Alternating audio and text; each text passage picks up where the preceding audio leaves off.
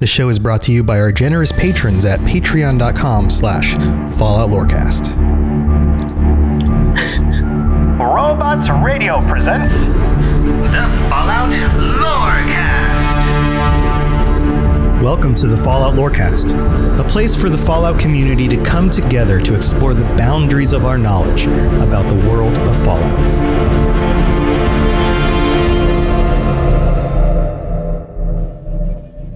It's that time again, friends. It is Monday night, 9 p.m. Eastern, 6 p.m. Pacific, and we are here with the Fallout Lorecast. I'm your host, Tom, or Robots, and I'm here with my co-host, Lainey, or Neos Pandora.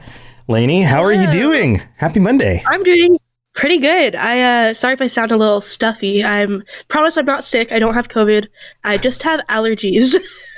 Yeah, and cat ears. I like your cat ears. They've returned. Awesome. Well, I'm sorry you're having to deal with allergies, and you moved into a room that as we were talking before the show started, hasn't been cleaned in like 300 years. So it's the oldest room in the United States.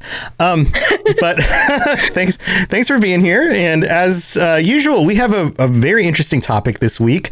We started out this year talking about some of the lore from Fallout 76, which is the newest game in the Fallout series. And I've been waiting to dive into Fallout 76 because it is kind of one of those newer things. But it's been out for over 2 years now, and they're adding more to it. So it seemed like it was the right time for us to really start talking about some of these topics. And last week we talked about Vault 76's Overseer, because that's the vault you come from in the game. And one of the first groups that you run into, or at least you learn about, even in the original release, before they upgraded the game and added more NPCs and stories and those kinds of things, were the Responders, or at least what seems to be left of the Responders. So that will be our topic for today. And Lainey, of course, as usual, has put together a wonderful presentation on this, and I'll be chiming in as we go. So Lainey, why don't we just go ahead and kick this off? Alrighty. So I guess we'll start from the beginning. After the Great War, a group called the Responders was founded by 4 members of what were already, what would you call them? Organization. First response workers. Yeah, first response workers. So you have like police officers and firefighters and so on.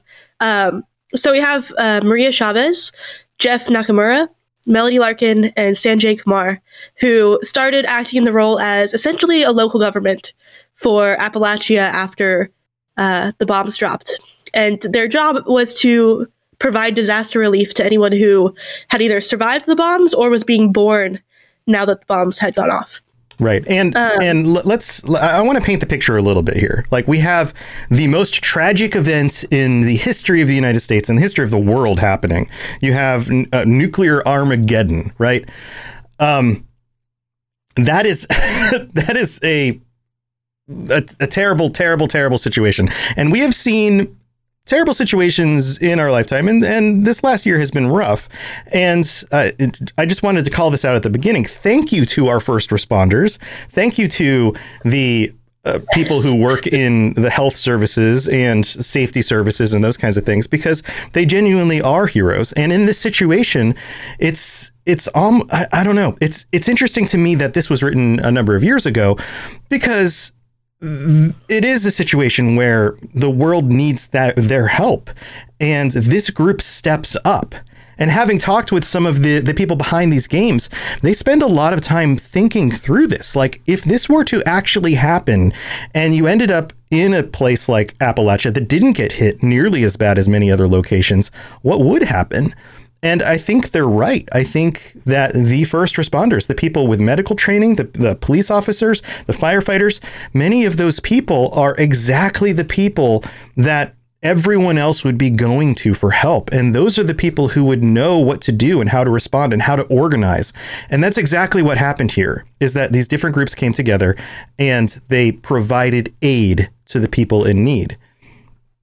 Right. They also provided survival training. Anyone could go through the automated system to learn how to survive in the wasteland from what they were learning, which is really awesome. So they basically turned Appalachia into a space where people could keep surviving, and they didn't have to be alone. Unfortunately, not everyone was on the same side as them.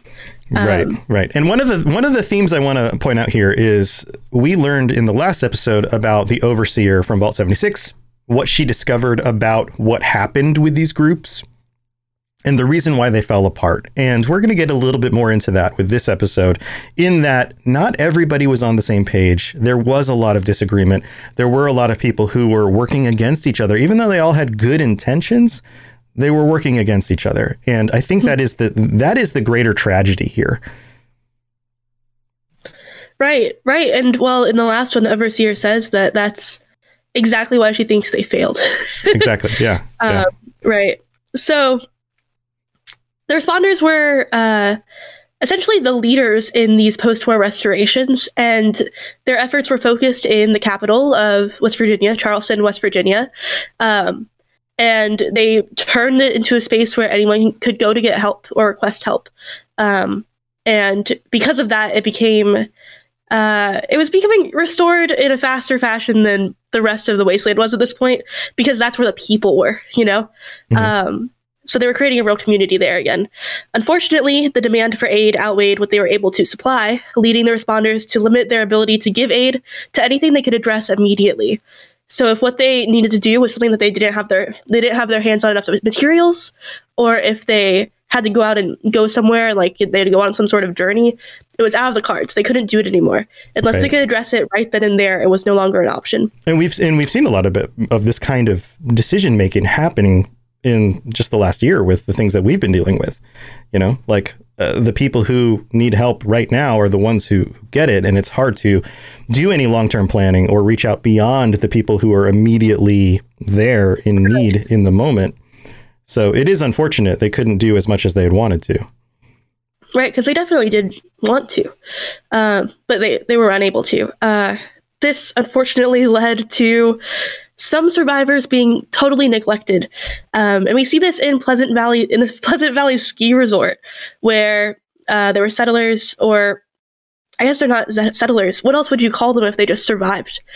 Other than survivors? I don't know. Yeah, I was trying to think of like another word. But yeah, there were people there that were trying to make do and couldn't, and decided to kind of, you know, look for someone within their ranks to rally with and like help carry them. And they found David Thorpe, who in the descriptions that I read of him was described as being like stone cold, like just one hell of a guy, you know. Probably not really lovely to like. Yeah, it's probably not really that great to be around. It's unfortunate that oftentimes the leaders that we flock to are the ones who appear to be good leaders, because they have measured responses, or they look like they're not as stressed by the situation. But oftentimes that means that they're also not as, I don't know, empathetic with the situation as it's going. And we'll see where this leads. So David Thorpe eventually turns the people trying to live in the ski resort into one of the most fearsome raider groups in Appalachia. And so in 2082, the responders took down a different raider group led by a woman named Rosalind Jeffries, who they captured, assuming that they could kind of ransom her with other raiders in attempt to get peace from the raiders, to make sure that, like, okay, we'll give you her back and you guys won't mess with us and we can do what we want to do and like help people, you know, without the raiders attacking their outposts and such. Right. It was almost a show of power. It was a like, hey, listen, don't mess with us. Let's just agree to stay apart. Like, let's just agree to, like, here's the boundary. We'll make an agreement. You stay over there. We'll stay over here. You don't want to mess with us because we're capable, but let's just do our thing.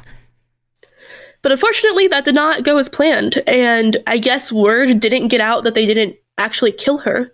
They just kind of kidnapped her. And good old David Thorpe was very angry and went after them and decided that the best course of action was to, on Christmas Day, morning, right, to take mini nukes and blow up the Summersville Dam.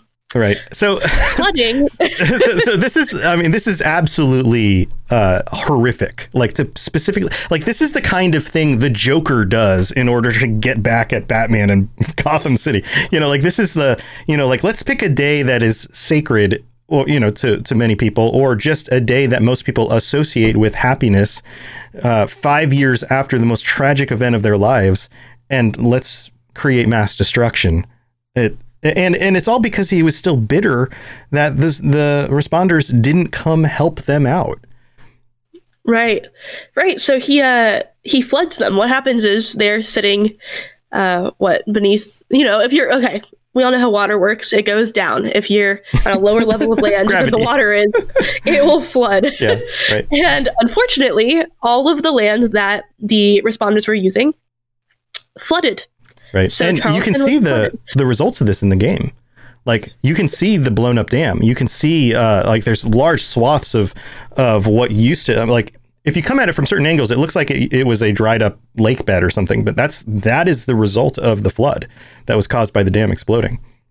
Right. And it was really devastating for the responders because it not only destroyed some of their supplies and their homes themselves, but killed a lot of the responders themselves and their families.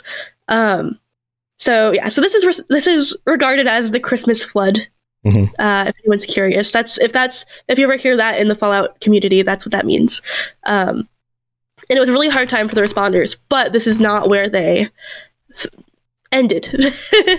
They actually ended up thriving after this. It kind of led way to a lot of growth for them. So they, despite suffering through it, ended up resettling at the Morgantown airport, where they got to expand into the Flatwoods and some areas also around. This was a really good place for them because it was central to the raiders that they were interacting with and the Brotherhood of Steel at the time while they were there. Mm-hmm. And the Free States, and just, it was a really good central location for them to access people.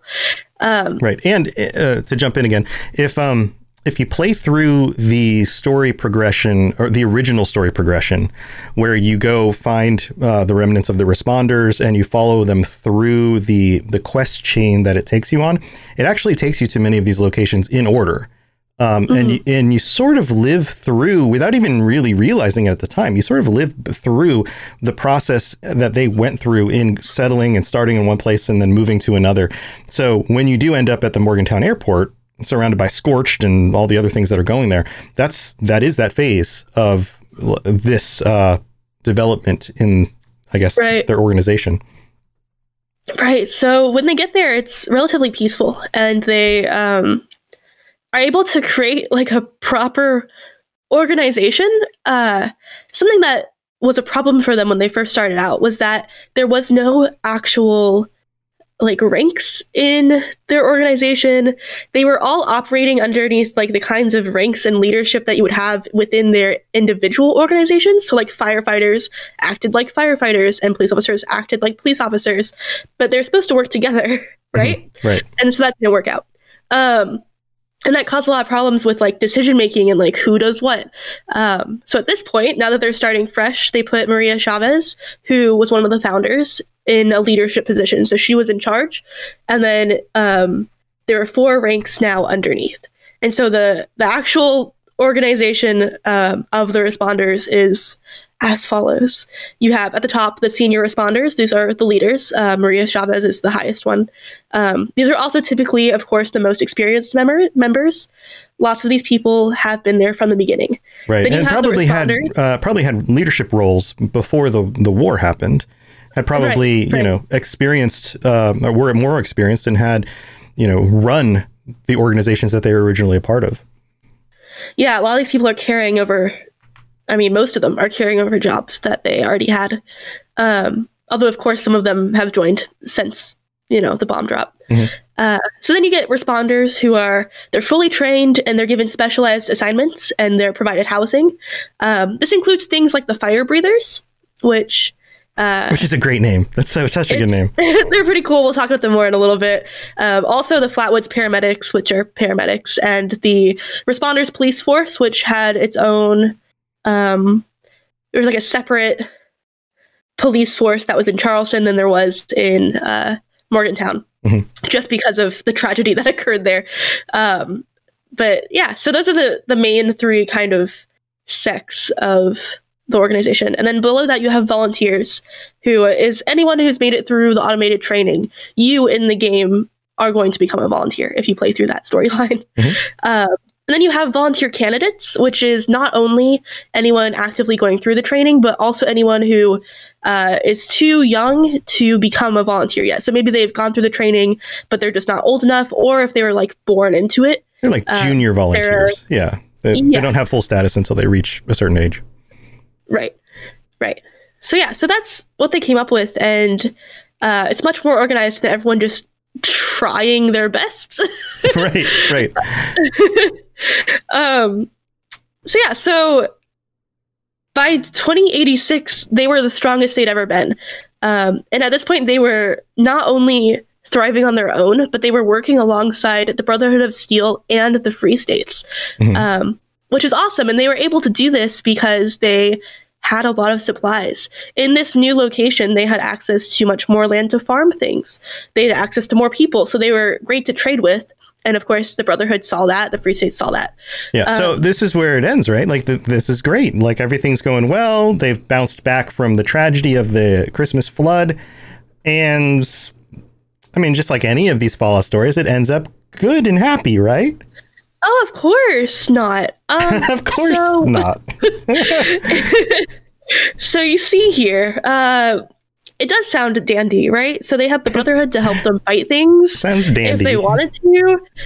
Everything is great, except there's someone that everyone kind of either didn't know about or forgot about, depending on if we're talking about the player or the people in the game. Yeah, I think the Enclave exists. Yeah, I don't think the responders had any real sense of who the Enclave was.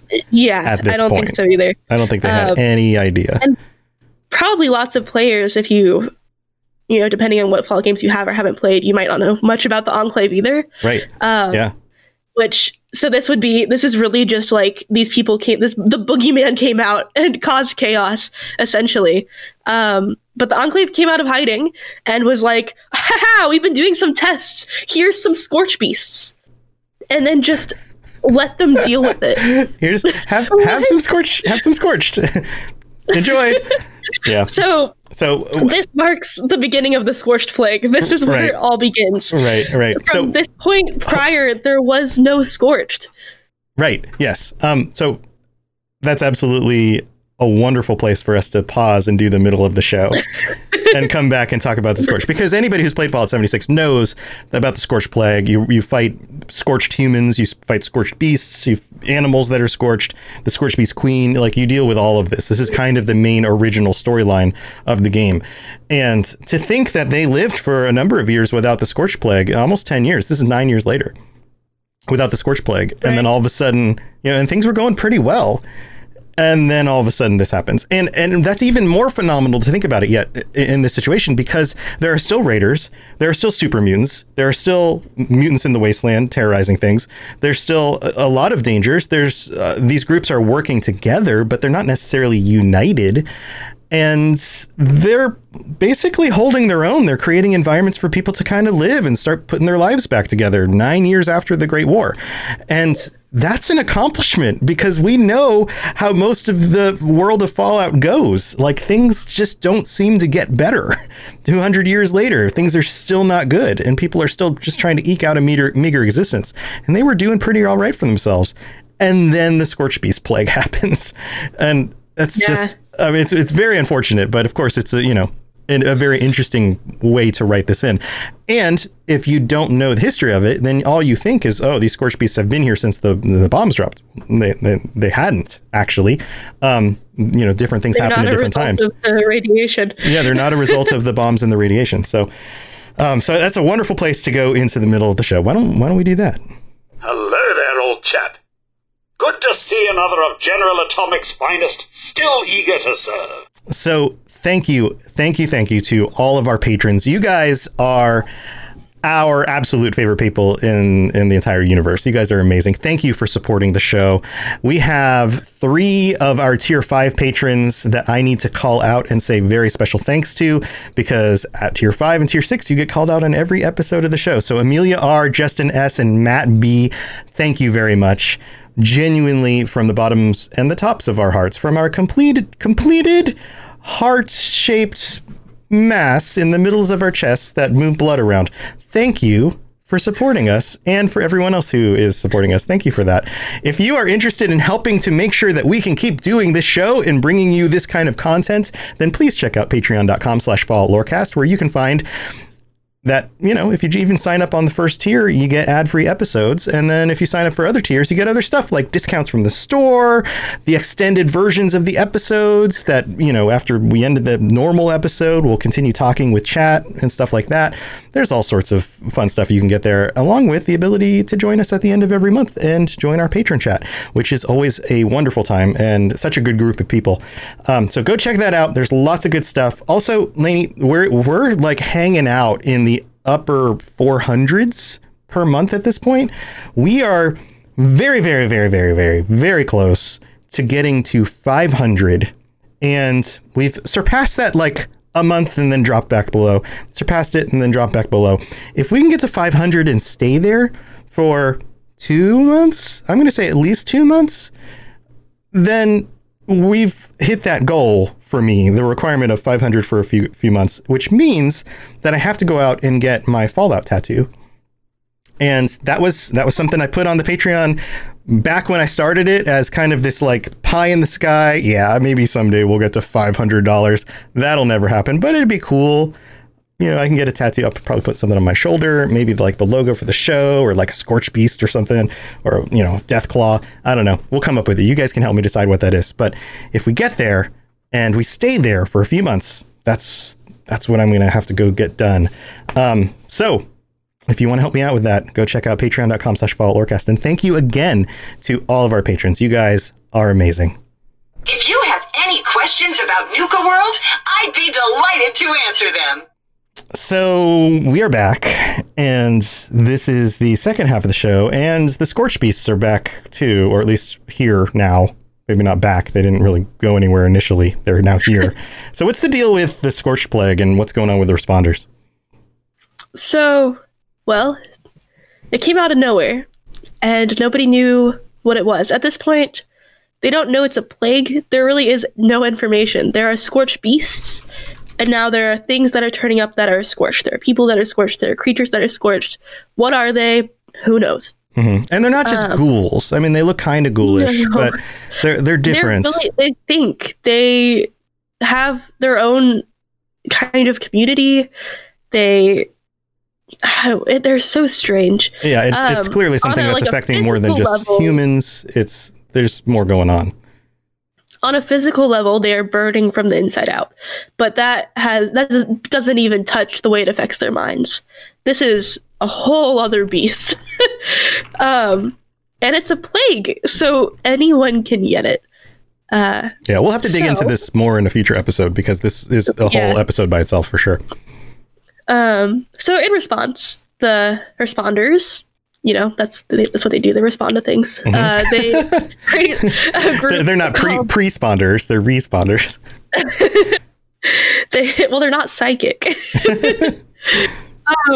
They create a group called the Fire Breathers that are dedicated to training elite fighters in order to defend settlers from the Scorched, as well as other wasteland Fire Breathers.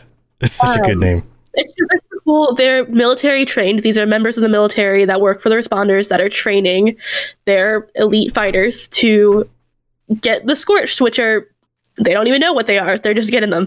They're doing their best. That's the whole story, is just like, and then they did their best. Yeah. And then they tried again and they did their best. Right. It's like, what are they even doing?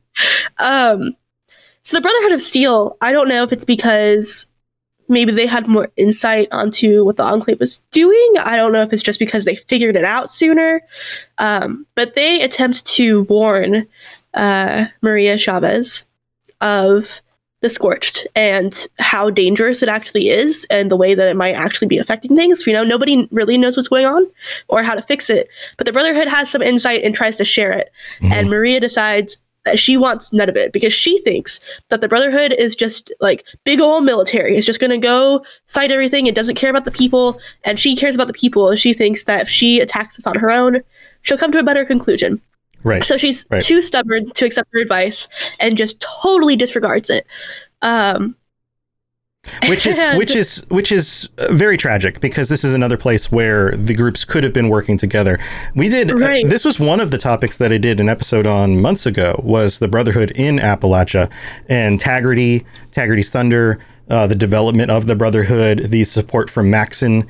There was a lot that they were already doing and accomplishing in the Wasteland. So their advice on this would have been very useful to have followed, because while the responders were responding to their needs in their part of Appalachia and maintaining the livelihood of the people there, the Brotherhood were a trained military force. They were ex-military who were now restructured around this new ideology and had many accomplished and been fighting a lot of these dangers before the responders even became aware of them.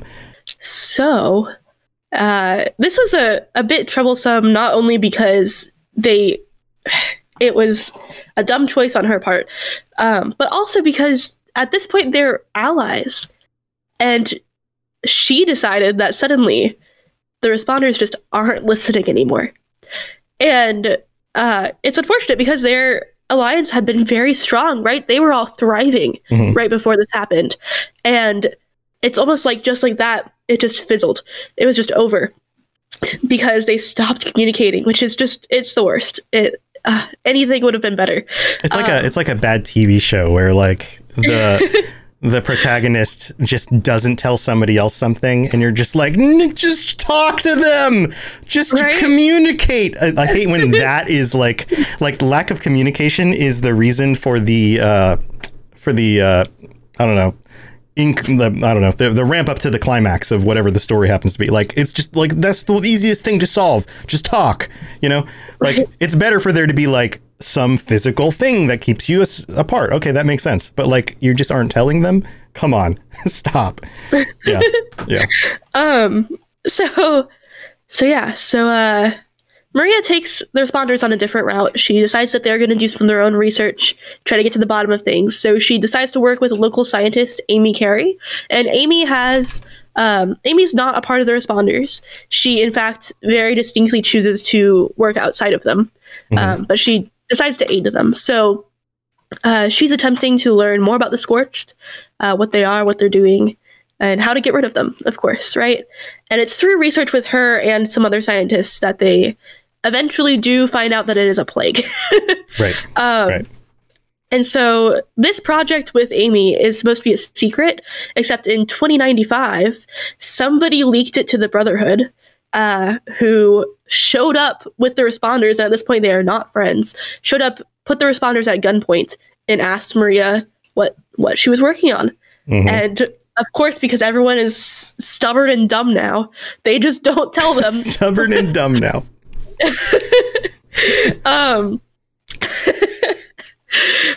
So that's just great. Yeah, but I mean that this makes sense though. I mean, this is what the Brotherhood does, is they see themselves as the like saviors of the Wasteland, and if there is technology or science, then they need to be the ones who are in control of it, because they don't trust anyone else to be. And we've seen how that becomes divisive in the Wasteland in other Fallout stories. Like this is kind of a running theme. And when they're at their best, they tend to be more sharing and more considerate of other people. And of course, that does put them in their own, danger sometimes. But when they're at their worst, they are, completely isolationist and doubt anybody else even has the ability to do the right thing in the situation. And of course, that creates friction. So of course, Brotherhood shows up, puts them at gunpoint. They don't share anything. And this is also a tragic decision, because the Brotherhood then kind of pitters out. They fall to the wasteland, and they go listen to that episode. We won't go into it here, but go listen to the episode. It's again another very tragic situation. Yeah, so it's they're gone, and the responders are really the only other group that's attempting to keep people safe in the wasteland and make it easier to adjust to the world like this and kind of get rid of the creatures that are around. So they're alone now, and they do not have allies because they've cut everyone off. And between the Scorch Beast attacks that they're starting to get from the Scorch Beasts, which are big old, for anyone who hasn't played 76, can you describe the Scorch Beasts? They're like dragons. They're they're dragons. They basically took the code for dragons from Skyrim and crammed it into Fallout is what they did. Yeah. But they're giant bats. They're giant mutated bats is what they are. And they have this like sonar attack that they shoot at you, these big rings of like, I don't know, sound, but they're visualized, and they can swoop and poop at you is what I call it. They drop that I don't know, that mist, like the radiated mist as they like come down and swoop on you. They're big baddies, and until you reach high enough level, and you've kind of maxed out your character, you've got some good weapons, you've got some good armor and things, they're a constant threat because especially in certain parts of the map, you're more likely to run into them, and you'll hear them, you'll see them flying around in the distance, and they'll come down and fight with whoever's below them. They don't care. They just they're like the dragons in Skyrim. Yeah, swoop and poop. That's what they do. Swooping and pooping. Yeah. All right. So, I have to keep dealing with sushi. I'm so sorry. It's okay. So,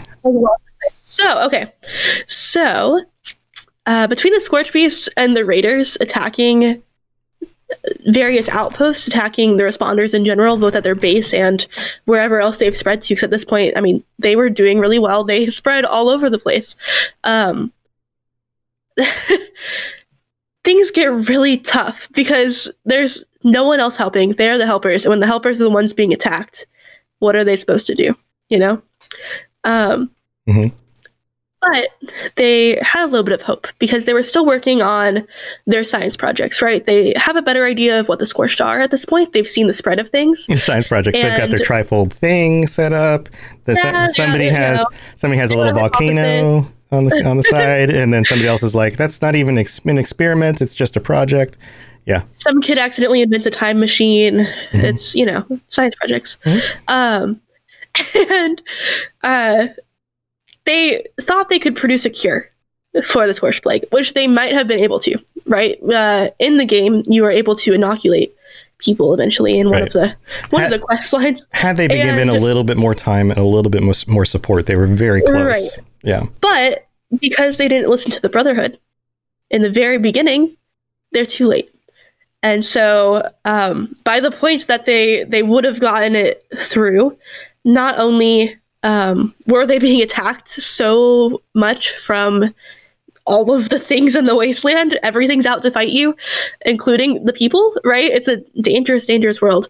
But also, it was interfering with their communication with other outposts. And so the research wasn't only happening in one spot, right? They had people from the outside helping, and they couldn't contact these people anymore because different outposts were going down. And so they sent out the fire breathers in an attempt to kind of stop the Scorch, kind of close them into different areas, make it a little bit easier, buy a little bit more time to get this cure out, and all hell breaks loose. It was kind of a last-ditch effort. Yeah. Yeah. And the fire breathers certainly were not enough. And all of the responders died. Like, that was it. Which it's rough. But if you spend any amount of time in 76, you can see that truly, unless you're a beefcake, you can't survive as a normal person in the wasteland. Like, it won't happen. Like Fabio? So that's an old pull. Fabio was like the guy that was on all the fronts of the romance novels back in like the 90s. Oh. Yeah. I wasn't alive. No, you weren't. Oops. I said oops as if I had a choice. Oops. But yeah, so the Scorched are dangerous, the Wasteland's dangerous, the responders could not handle it, and out they went. But that's not the end of the story. No. Yeah. There's a little bit more. I mean, so all of their stuff is, well, not all of it. Obviously, we had a flood from the dam, and we had whatever else has happened since then. Sure. But a lot of things are left behind. And if you play the game, you can go and see them, and you can go through the automated training. You can become a volunteer, and you can learn more about the Scorched and things like that. But it appears that not all is lost, and that you, as a player character, may not be the only one kind of looking into all of this. So in 2102, that's the year that the responders 100% they were gone. But in 2103, a settler named Heather Ellis. Well, I think 2102 is when you leave the vault. They've already been gone by then. Okay. So by then they had been completely eradicated. Oh yeah. By 2002. Right. Sorry. It's okay. It's okay. So a year later. So and this coincides with Wastelanders coming out, which every year in the real world is actually a year in the game as well. So the game launched. It was 2102. Your player character leaves Vault 76. A year goes by, the events of Wastelanders happens, and people start moving back to Appalachia. And that's when the settler shows up, Heather Ellis. Right. And she comes across, I think, in the Flatwoods, what's left of the responders. Right? It's in the Flatwoods. I'm trying to think of playing the game. Yep. And you can meet her if you go do this now. If you're a new player and you go to Flatwoods and you find that responders location that was in Flatwoods is actually in an old church, you will run across Heather Ellis, who was there. Does she have a dog? Yeah, she has a dog too. She's got a good boy. She's got a good boy with her. Oh yeah. Yep. And so you can also go through the automated training, right? And so Heather does this as well. And by the time that you meet her, I think she's stuck on the path to become a fire breather, which you can also do in the game, which is fun. Anyone who hasn't played this yet, I think I said this last time too, but like it's really fun to get to go through all these stories. I saw a meme today about Fallout 76. It was like someone laughing at all the walking simulator games on the PlayStation Store, and then like realizing that Fallout 76 was a walking simulator. I mean, it's not, but yeah, I guess you could play it like that. Yeah, right. I mean, by that logic, any RPG is a walking simulator if you just walk from one mission to the next. Yeah, definitely much more so original launch Fallout 76. Yeah, but even then, you're still fighting things. It was never a walking simulator, but it's pretty funny. Right. So let's get back to this concept, because I think there's some really interesting stuff here. We have a group. Let me sum this up. Right. We have a group of people who started out as first responders who rise to the occasion and heroically do a lot of things right. Even though they make some bad decisions along the way, they do a lot of things right. And even in the end, they give their lives in order to defend the ability to do the research to try to solve this plague. And they make a lot of good decisions. They organize, they create a structure, they train people, they have a actual unified response. They try to make things work out among different groups in the wasteland. They devote attention to science where it's needed. They use the skills of the people who are in the group and the education and the talents of the people in the group in order to try to do what they do best in order to make this all work out. And in the end, they all give their lives in order to see if they can save everyone. And they can't. And we're left by 2103 with just the remnants of what they had created, but also kind of a playbook for what they did, what they succeeded at, how to finish the cure, and also how to learn from the things that they did wrong. And here we have a single settler, Heather Ellis, who discovers this along with you and is now committed to forming the new responders, to following in that path. And it makes me wonder if there's a future for this. Is this a story that will continue to develop as new DLC comes out for the game, as new stories come out for the game? We're at a point now in the game where we have Wastelanders. We have the Raider group and we have the Settler group. We have the Brotherhood of Steel showing back up. We might have, there's rumor that maybe we're going to get more Enclave stuff coming. And I've speculated about that on the Fallout Hub show with Ken and Dave. And that, by the way, that most recent episode will come out very, very soon. We took kind of a break over the holidays, but that's coming back. So go look up the Fallout Hub if you want more Fallout 76 stuff. But this could be the beginning of the new responders. What if after this next expansion comes out, we find that she has now rebuilt parts of the responders and has started recruiting again, or is working, has followed the path and is now working and communicating with the Brotherhood of Steel, or becomes part of the Brotherhood? Like, this could go many different directions. I think that this is cool because there are groups in the Wasteland who are generally not just for themselves. And I think the responders are the epitome of that. They are doing what they can for the betterment of humanity as a whole, with very little thought for themselves first. And that is heroic and it is noble. And it's unfortunate that things didn't work out for them. But like I said, it does kind of create a template for what that could be in the future.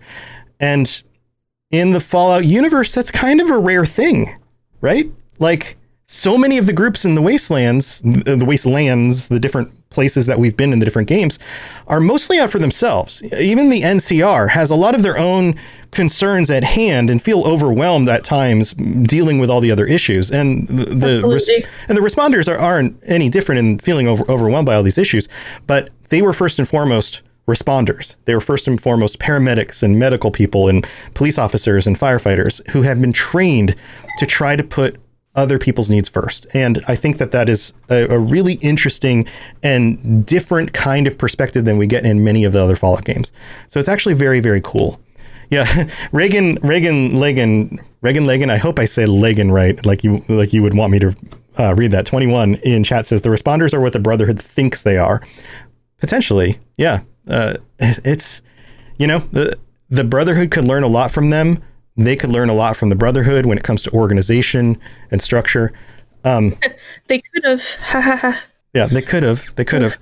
But we're getting new people coming back to the Wastelands. So I think we're going to see more developments of things. I think the stories are going to continue, and I'm excited to see where it goes. So Lainey's just nodding her head. She's like, "Yep." I agree. You said lots of words, and I have nothing else to say because you already used them all up. Used them all up. What do I do now? So exciting stuff.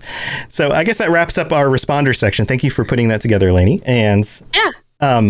The big news around the world of Fallout 76 right now is that the PTS has the recent updates on it. So you should go check that out if you're interested in downloading the PTS, the test server, in order to see the changes to, there's a lot of UI changes, especially for the Pip-Boy, and quality of life improvements for the game. And there was just an announcement today I saw on Twitter that I believe they're planning to push those all out to the actual game on the 26th of this month, January.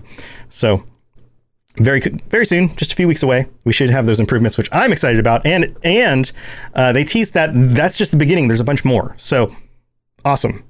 Keep working on those improvements. Keep working on story. Keep working on stuff. The game has been developing very, very well. It still crashes for me when I stream it sometimes. So please don't crash it. But then again, maybe that's OBS. I don't know. It could be OBS's fault for all I know. So I don't know. But I'm excited for where it's going. Lainey, do you have anything to talk about or share before we head out? I've been streaming. I'm always streaming though. So that's not new. I did mention last time, but it was after we had finished, that part of what I'm doing in my stream, an extra project that we've added on, is that my roommate Corey and I are starting a YouTube channel. So on my stream, we stream games together that maybe have been... a common theme is that there are at least games that one of us hasn't played before. if not both, and probably are known for issues they've had with either not being too polished or leaning too heavily into tropes, things like this. Games with problems. Games with problems. Basically your stream. And what we're doing with them is we're playing them together all the way through and then getting to the end and making a video essay about what they did and what they could have done better. What's my channel name and what do I do? Neos Pandora. Neos Pandora. Can you throw that in the chat there? Yep. Yeah. Yep. There it is. And I do lots of things. I stream. What all do I stream? You stream Fallout. You stream. So you stream some mainline games, right? Like you stream Fallout. Right, so I do Fallout. I do Elder Scrolls. I do Dark Souls. I do what else? Other ones. Those are like the big three. Right. I do those the most. You change it up like almost every day. Yeah, so I stream almost daily, and I do a little bit of everything. I explore indie games. So we just did one. We started one called Stealth Inc., which is fun. It's a little puzzle game, and then we do other ones too. I play some Apex Legends if you're into like FPS games.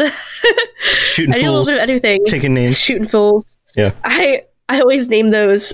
What is it when you flip them? When you flip them? Oh. I don't know. Taking names and taking ass. Oh, where you flip the words. Yeah. I gotcha. That's what I usually name those streams. I've been influenced. I'm now saying fools because of this Mechanist. Oh, then we should talk about this. The Mechanist. Have you seen this on Twitter? There's an account for the Mechanist, which I should do an episode on. That would be a fun episode. Although we're doing 76 stuff. Okay, so if anybody doesn't know, the Mechanist is one of the characters that shows up in Fallout and Fallout 3 and Fallout 4, and people dress up as him because he's one of the superhero / villains. I don't know which he is all the time. It seems to be a little bit of both. There was an expansion called Automaton for Fallout 4, which is based around building robots and stuff, and the antagonist for that one is the Mechanist, or a person dressed up as the Mechanist. And somebody's created a Twitter account where they've started role-playing as him, I guess. Nobody seems to know who this is, but they're now challenging. They're doing ridiculous things like these voice clips where they're talking about saving the wasteland and yelling at their robots, and then more recently have been challenging basically everybody to rap duels, which is absolutely hilarious. So if you haven't checked this out, go check it out. I've shared some of the stuff on my account, but it is one of the best things I've seen in the Fallout community Twitter in a while now. Funny. It's pretty great. Other things of note, Ken from Chat of Fallout 76 podcast has built a BioShock building, a BioShock camp. And it looks really, really cool. You should go check that out. He's got pictures. So if you're not following Chat of Fallout 76 podcast Twitter as well, go check that out. It looks really, really cool. I wonder if there's anything else going on in the community. This community is awesome. You guys are great. Awesome. I love all the stuff you guys share and all the fun things. So go check that stuff out. It's hilarious. All right. I think that's it. What do I have going on? I've got my regular streams. I've been streaming. I'm committing now to streaming every day during the day. So generally in the late morning, sometime after about 10:30, I will be streaming live while I work and edit podcasts and do all sorts of things. And I would love for you guys to come by and be like my work friends who can just kind of hang out and chat with me while I'm at work. It's awesome. It's awesome. We've been having a lot of fun. A lot of people in chat right now have come by during the day. And it's great. It gives me somebody to talk to, and we have a good time, and they can ask questions or we just talk about whatever. And then after I get done with my work, usually I'll stream a game in the afternoons. And again, lots of fun, good times. And thank you, those of you who have been joining me. I really do appreciate hanging out with you guys. You guys are awesome. I need to come hang out with you guys. Yeah, you should come by or go hang out. They should go check you out if you're streaming during the day. Yeah. Yep. Sometimes I'm live while you're live. Yeah, it's true. Sometimes we're live at the same time. Yeah. Then we have to fight. It's a battle. We should have a rap battle. Really can you rap between our channels? Can you rap? Can I rap? I've never rapped. Can you rap? We could try to have a rap battle. I can Okay. Can we do? Wait. Maybe we should, instead of rap, because we're not rappers, maybe we should do a poem battle. Maybe we should do a haiku battle. haiku battle? Yeah, haiku battle. What is this? Hobbit? What? No, a haiku. You do a haiku. You make a haiku, and you send it to the other person. Get my joke. And oh no, a Hobbit. What? I said, what is this? The Hobbit? Because of the riddles, the riddle battle. No, it's not a riddle battle. It's a haiku battle, but it has to be like a rap battle where you have to like put the other person down and talk about how awesome you are, but only in the span of a haiku. Oh man, I could do it. Maybe not. Well, we'll have to see. All right. Well, I think that's it for this episode of the show. Thank you, everybody, for tuning in. We will be hanging out to chat with you guys for a bit after the show. And if you're interested in getting that, then make sure you subscribe on the Patreon. And Lainey's holding up her little vault guy. Thumbs up.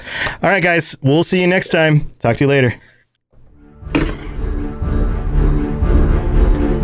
To plug into everything else we're doing, check out robotsradio.net. Also, look up the Robots Radio YouTube for videos about Fallout and other things. And check us out on Twitter, twitter.com/robotsradio. You've been listening to a Robots Radio podcast. Smart shows for interesting people. Check out all the shows at robotsradio.net. Thanks, guys. Iron Bulldog, welcome to being here. I'm glad you're here. I'm glad you enjoyed the show. Fallout Wizard, thank you as well. Mashton says country battle. Can we do a country battle, Lainey? Do we have to sing about losing our tractors and our cows because the other person stole them? How does that work? I don't know how that works. Or about just like what, drinking and women? Yeah. Well, I guess it depends on what kind of country you do, huh? All of it. All of the country? All of the country? All of the country. Square dance battles? Can you do a square dance by yourself, though? I mean, the steps. I guess you could. You could, like... Well, maybe it's not by ourselves because we're doing it together. Right. It's like we do the square dance, but then we have to, like... Whoa! A new subscriber! You're awesome! Oh, dude. Thank you for dropping that sub-gift, Beelzebub. Aw. That's awesome. Mashton, congratulations. You are now a subscriber because of Beelzebub. Yay! What was that, Lane? Congratulations. What? Another one? A new subscriber. Oh. You're awesome. Iron Bulldog. What the heck? Oh, thanks. That's great. You guys are great. Nice. Yeah, you guys are the best. It's BuddyBot time. BuddyBot. What? Can I add? We're doing a podcast. Dark Souls conversation. Yeah, go ahead and talk Dark Souls. Okay. I don't play Dark Souls. So, I saw a couple of you in there talking about it. Dark Souls is. Ooh, I can't talk. Dark Souls is great, and I had not played it for like ages. And you tried one time. You tried one. You are one time on the screen. Got me to try once, and I didn't try. I didn't. So she got to the first boss of the first like sort of boss. He's not really a boss. The first sort of boss of Dark Souls 3, and you just died once, and then you totally noped out. You're like, nope, not doing this. Right. So I didn't do it for a long time, but my roommate is crazy good at Dark Souls, like insanely good, and I was inspired. And so together we stream Dark Souls. Usually it's like him sitting with me, and like we both talk, but I play it, and it's been really fun. Once you get going, I think, and like just commit, then it gets easier, which is cool. I also don't rage at games, and so it could be the most brutal game ever, and I'll just keep going. Like it's nuts. It's really fun. So yeah, we're playing Dark Souls, the first one right now, and then when this one's done, we're just gonna go to 3. And I don't know. Is he not a fan of 2? Is he like everyone else, and they're like, 2 sucks? He plays it, but I don't think we're gonna stream it. I don't think I'm gonna play it. I don't know. We'll see. Maybe if I do those, but I can only play so many games. Yeah, right. There's always, right. So, I like 3. But yeah, I haven't played any other Souls game. I like 3, but I have a hard time going back to older games, and the controls in 3 just feel so much more refined, and it makes it hard for me to go back to the others. I think that because I started with the first one, when I go to 3, I'll have an easier time. Yeah, that's what I told you last time. You learned that from this guy. This one, I'm the one who told you. Everyone's telling me all sorts of stuff. I don't know who anyone is anymore. I don't know who anybody is. People. Oh, but yeah. So we have a good time, and I average about one boss. Well, no, I do average one boss in stream, so which is cool. Sometimes that means I do 0, and then I do 2 on another stream. Mm-hmm. But it's pretty good. I mean, usually you don't stream for much longer than like. It usually doesn't go on past 4 hours, and usually hits like maybe 3. And so I've been like just zooming on through there, which is kind of nuts because that's not how I play games. So it's fun. Yeah.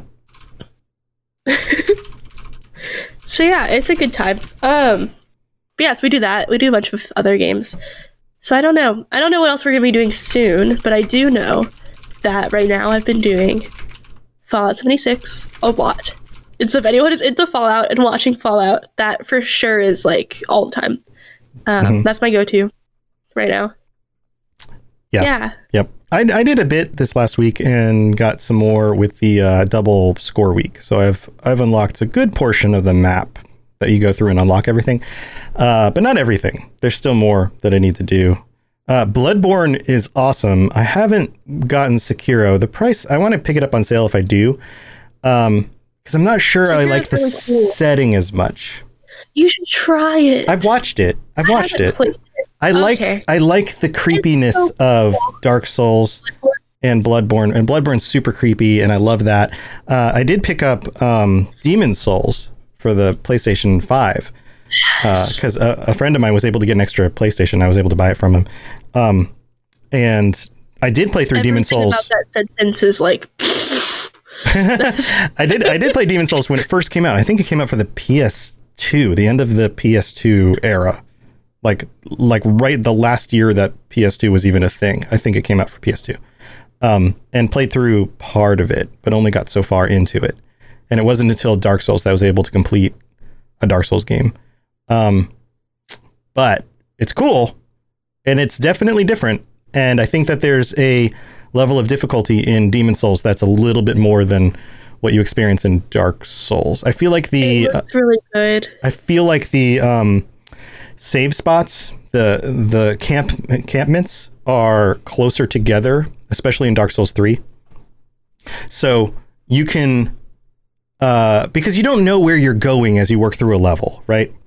And either in Dark Souls and Dark Souls 3, you will get to a certain point where you know you're either going to come up on another camp or you're going to find a shortcut to loop around. And I feel like it happens every, I don't know, 10, 15 minutes or so.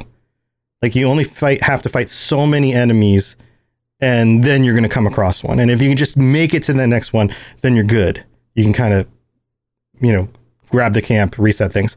In Demon's Souls, it's like a 45-minute haul between places where you can get to another camp. And usually it's only when you unlock a way to loop back around the map to the camp you came from, or you beat the boss. So chances are you need to find the loop back to the first camp in order to save your souls and progress and then spend them. Or you're just going to drop them somewhere and you have to go try to get them back. So it was a launch game for PS3. Was that what it was? Yeah, I knew it was like right around that time. Yeah, I don't remember. I don't remember specifically though. But yeah, it's a very cool game, and I love the dark aesthetic of those games. Sekiro, I know, has some really creepy, weird stuff in it, but it's not quite the same. Cool. It's not quite the same aesthetic. And all there's a little cat demon. It's like a little really roly-poly cat demon. Roly-poly. Have you seen it? Cat demon. Cat demon. It's so cute. I don't think I've seen the cat demon. A little roly-poly cat demon. That's in Sekiro, right? Let me see. Yeah, we'll have to look it up. You logged in Stream Labs. Yeah, Stream Loots. It's no problem. I get the two mixed up all the time.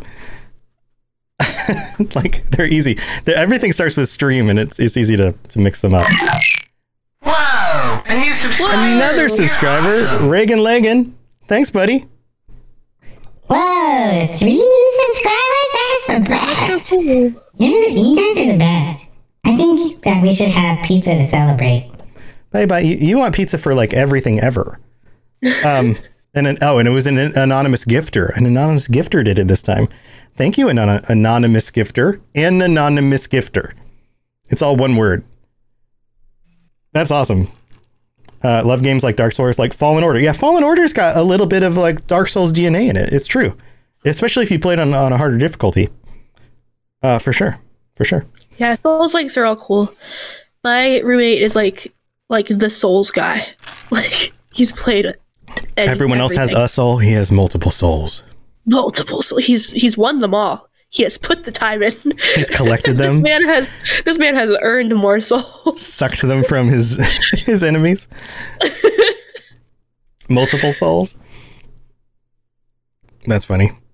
Well, yeah. Also, sorry, I don't know. Is it weird to share this on a channel that isn't your own? Can I share a success? Yeah, no, go for it. 25 subscribers. Nice. On Twitch. Nice. Isn't that so cool? That's great. Whoa. That's great. That's awesome. Really cool. Yeah. Congratulations. Thank you. It's really fun. I did it. I had it set for by the new year, I think, and I was at 23 on New Year's. And then, like, my stream, the first stream I did after New Year's, it was like, bam, bam. And I got the next two. It was so exciting. Cool. Iron Bulldog, you may have done both. You may have anonymously gifted it to an anonymous person. So it may have worked both. I'm not sure what buttons you hit. But thank you for that. I appreciate it. And I'm sure Reagan appreciates it, too. Either way, it worked out. So that's awesome. That's awesome. Yeah, if you guys have Prime and you want to use it for either of our channels, we'd very much appreciate it. Yeah, 25 subs. That's awesome. I'm shooting for 40 this month to hit 40. That'd be crazy. That would be great. I would love it. Yeah. It's cool. I've been writing them all in a, I need to find it. So one of my Christmas gifts from CJ was like a bunch of Zelda stuff. So we have like a blanket that looks like a map of Hyrule and also like a bunch of knick-knacky things. Like oh, that's cool. Right? Yeah. And, like the sword comes out. I can't get it. Anyway, it comes out of there. Uh-huh. So I have that, and then we have like a bunch of other stuff. But one of the things that I got was a journal with like the Triforce crest emblem on it. And it's like shiny. It's really cool. And then a pen that had a little Triforce on the top. And I've been writing all my subscriber names in the journal and letting people leave like reviews. So you know, like when you go somewhere to like a museum or like an Airbnb or anywhere that you like stay and go and enjoy your time there, you can leave a little review and like your name or whatever. Right. That's essentially what I'm doing here. And the goal is that I can look at this in 5 years and see just the weird stuff that people made me write down. You know? Nice. So it's pretty fun. That's cool. That's cool. Are you going to be streaming anymore tonight? Oh, not tonight. Got other stuff? Allergic to my room. So you're trying to just work on breathing? Yeah. Cool. Okay. Well, I'll be back tomorrow sometime in the late morning. Eastern time or early morning Pacific time, and well, not early morning, but like morning. And I hope you guys come back and hang out with me or Lainey while we're streaming. We would love that. I'll be working on stuff during the day and then also playing games a little bit later. And Lainey's always playing fun games on her channel, so come hang out with us. Thank you guys for being here. We really appreciate having you guys in chat while we do this. We love, especially the funny comments you make while we're doing the show. It makes it more fun. It makes it more fun. You guys are awesome. Thank you for being here. All right, Lainey. Well, it's time to head out. Chat. You guys are the best. We'll see you later. Have a good night. Bye. Bye, everybody. Bye. Make sure you bring pizza next time or we won't let you in. Pizza only. That's your ticket to get in, is you gotta bring pizza. Okay, see you. Bye.